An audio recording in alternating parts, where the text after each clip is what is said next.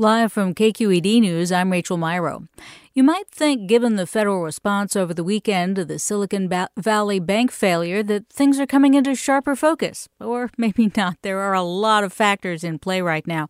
For instance, South Bay Congressman Ro Khanna told KQED this morning that a federal law signed in 2018 by President Donald Trump at the time can be blamed for exempting smaller regional banks like Silicon Valley Bank from stricter federal regulation.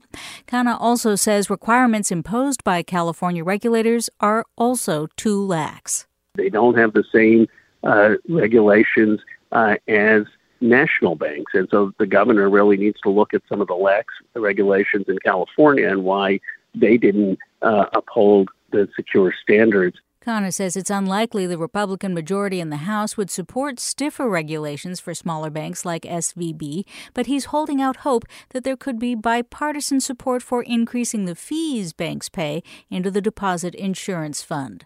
State workplace regulators have launched an investigation into a warehouse collapse that killed a Peet's Coffee worker and injured one other in East Oakland last week.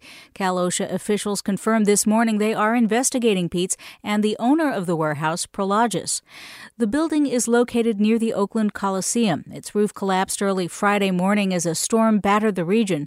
The Peet's distribution worker who was killed, identified as 57-year-old Mario Gonzalez, had been with the company for 17 years. I'm Rachel Myrow, KQED News.